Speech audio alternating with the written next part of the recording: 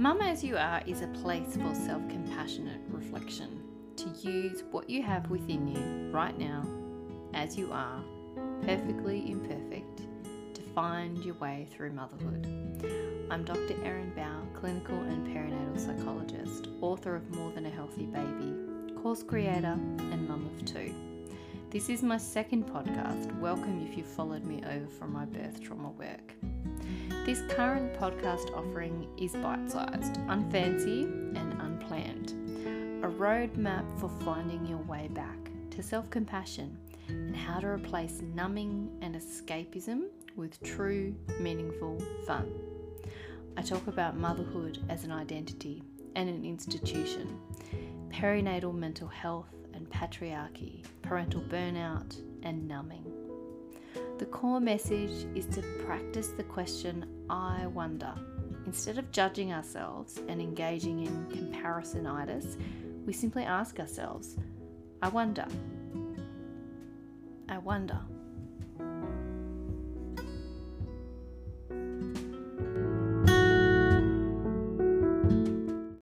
Welcome back. It's a good morning to be recording this, or maybe it's not, I'm not sure. There's actual frost on the ground and it's really freezing. Winter has begun. So I'm still in my echoey office while our floors get fixed. Who knows how long that'll be, but I don't aim for perfection here, so you're going to hear the sound of the heater and there's going to be an echo, but oh well. So I have always lived in cold climates. I'm Scottish by DNA and my parents were the first people to move to Australia. So that's like my whole history of family is Scotland, Ireland, Norway. That's it. We're not from anywhere else. Not very exciting, but yeah, for someone who has that ancestry profile and then grew up in Tasmania, you'd think I would enjoy the cold more than I do. I like the idea of it. It's taken me a long time to realise that I don't have to make myself like winter if I don't. I like the idea of snowballs and cosy fires and all that, but I actually find it difficult. So this episode is for anyone who also finds winter difficult, but also keeping in mind that wintering as a phrase is not necessarily about the physical season outside. So some of you are going to be frolicking in the sunshine as it's summer where you are, and that's great. Wintering also refers to a time where you need to take time out and care for your soul because you're going through something tough. So no matter what the physical season is outside, there's some hopefully useful nuggets in here. I've had to learn how to winter, really. It's taken me probably a decade to realise that there are certain patterns that come up. I probably do get a bit of seasonal affective disorder in terms of when there's not as much sunlight, my mood tends to plummet, which I know is true of most people, but I do think some people cope better with winter than others. And, for me, I'm a person who likes to get things done. I kind of am a bit achievement oriented and that sort of thing. So yeah, it's been hard to realise that there are times where you actually have to rest and not be constantly trying to do things. So what's helped me is learning, I guess, it's been this is not super, psychologically, scientifically minded if you're that way, but you don't have to take on board what I'm saying. I'm just saying this is what's been useful for me, is learning about my Ayurvedic profile.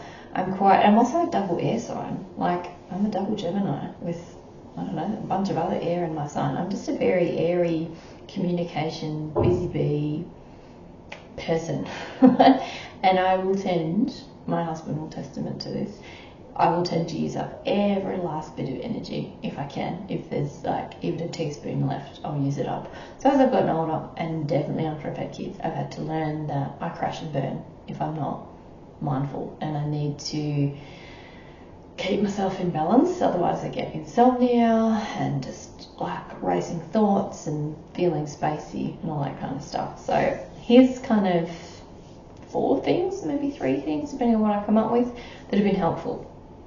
A sun lamp. Now, I'm not a medical practitioner. I don't know if you've got eye issues or diabetes or something like that, so maybe go check with your GP or your doctor if you're not sure. Not everybody can use a sun lamp, but I found it super, super, super helpful. I turn it on when I first wake up, and if I'm lucky, I can sit under it for 20 minutes before I really have to get up.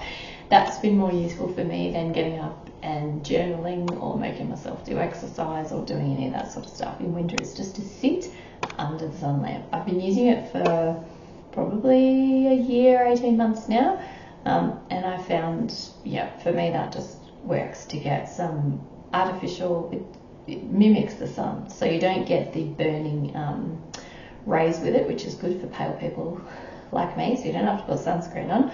Big bonus when you're a pale person. But yeah, to just sit and get some of that sun on my hands and on my face before I physically have to get out of bed, it just makes getting out of bed so much easier. Because I've learned, even though I'm really pale, I don't actually absorb a lot of vitamin D from the sun. I just burn, really. Most of the sun damage on my face is actually from sitting outside in winter during those lockdowns without sunscreen on, thinking I was doing myself good by getting vitamin D. Nope. Turns out I just put some sun damage on my face. So in addition to the sun lamp, I also have to take vitamin D. Like, it's just a non-negotiable, and I think most adults who live in the southern hemisphere don't get enough vitamin D. So definitely something to look into. I've also had to practice, I guess what you could call some radical acceptance for the fact that I don't have any dopamine left at night. I have been that person who's tried to enrol in classes. Last year I enrolled in a film and TV writing course, and it was at night time, and I thought it'd be fine, and before I knew it, 6 classes in, I crashed and burned and was crying and couldn't manage the workload. I just can't do stuff at night. I can't. It's not a time for me to catch up on admin or do professional development or run coaching groups like I used to. I've tried and failed at it enough times now to know that I just end up overwhelmed and exhausted, and it's fine if other people can do that, and good on them, but I'm pretty boring. I go to bed early. I need to go to bed early. My phone is on Do Not Disturb from around 7 o'clock. I don't catch up on messages and WhatsApp chats and any of the things that most people do when they sort of, and I totally relate to that. Like, you finally get your kids down to bed and then you want to do something. I don't. I've had to learn to just turn it all off and be mindful of what I'm consuming. I don't read the news. I don't watch true crime anymore. I don't watch dramatised crime or anything that might be, disturbing at night time. So I keep it really, really simple. Know that I'm not a saint. I still watch TV on my phone in bed. I still have my phone with me at night time.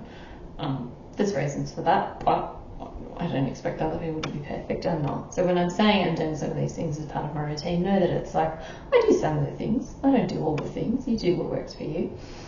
Another thing that's been a hard lesson is realising that cardio is not really my friend in winter. Especially in the last few years since I've been doing more working out at home over lockdowns and small kids and that kind of thing, I've ended up in my myotherapist's office. So myotherapy like muscle, it's like going and getting a massage with trigger point muscles. It's like probably one of my favourite types of massage.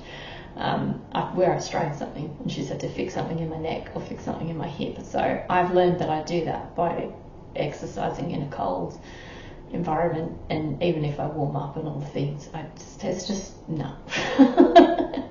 There's no need for me to get up in the dark in the winter mornings and jump around. So instead, I have set things up where my office, it's only a small office, but it gets the morning sun, and so I rearrange things a bit so I can fit in a yoga mat, a tripod, put an iPad on the tripod, and Netflix. I've got workouts you can do now, a couple of hand weights, that's it. So I switched to doing weight training and walking and stretching and slow, kind of effortful but slow, shall we say that. No more jumping around and HIIT stuff.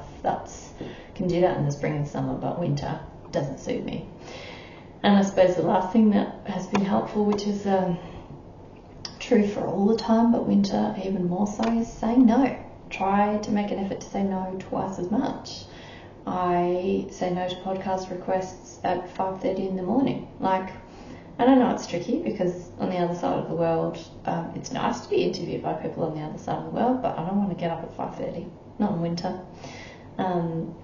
I generally just do less at night, like in winter. I have to say no to myself, like I was talking about before. It's very easy when I'm still and in the in-between to go, ooh, I could come up with a new course. I should launch something. I should take more clients. I should socialise more so that I don't become a hermit. But also, if you're introverted, I'm a very extroverted introvert, but I am still an introvert. And if I go and do social catch-ups that are not a full, wholehearted yes, it takes me twice as long to recover. So I've had to learn to just be like, what's the cost of a yes? And then ask my body, how will I feel after this catch-up? Is it going to put energy in or is it going to zap it out? So that might be helpful things for you to think of too. As I said, wintering doesn't have to occur in the physical season of winter. It might represent time that's challenging and depleting after just having a baby, having small children at home, going through grief, going through adjustment. There is a book that I read last year, I think it was last year, that was helpful on this. I'll put it in the show notes as well, which is called Wintering, The Art of Rest in Difficult Times. Hopefully that was helpful, and I'll talk to you next time.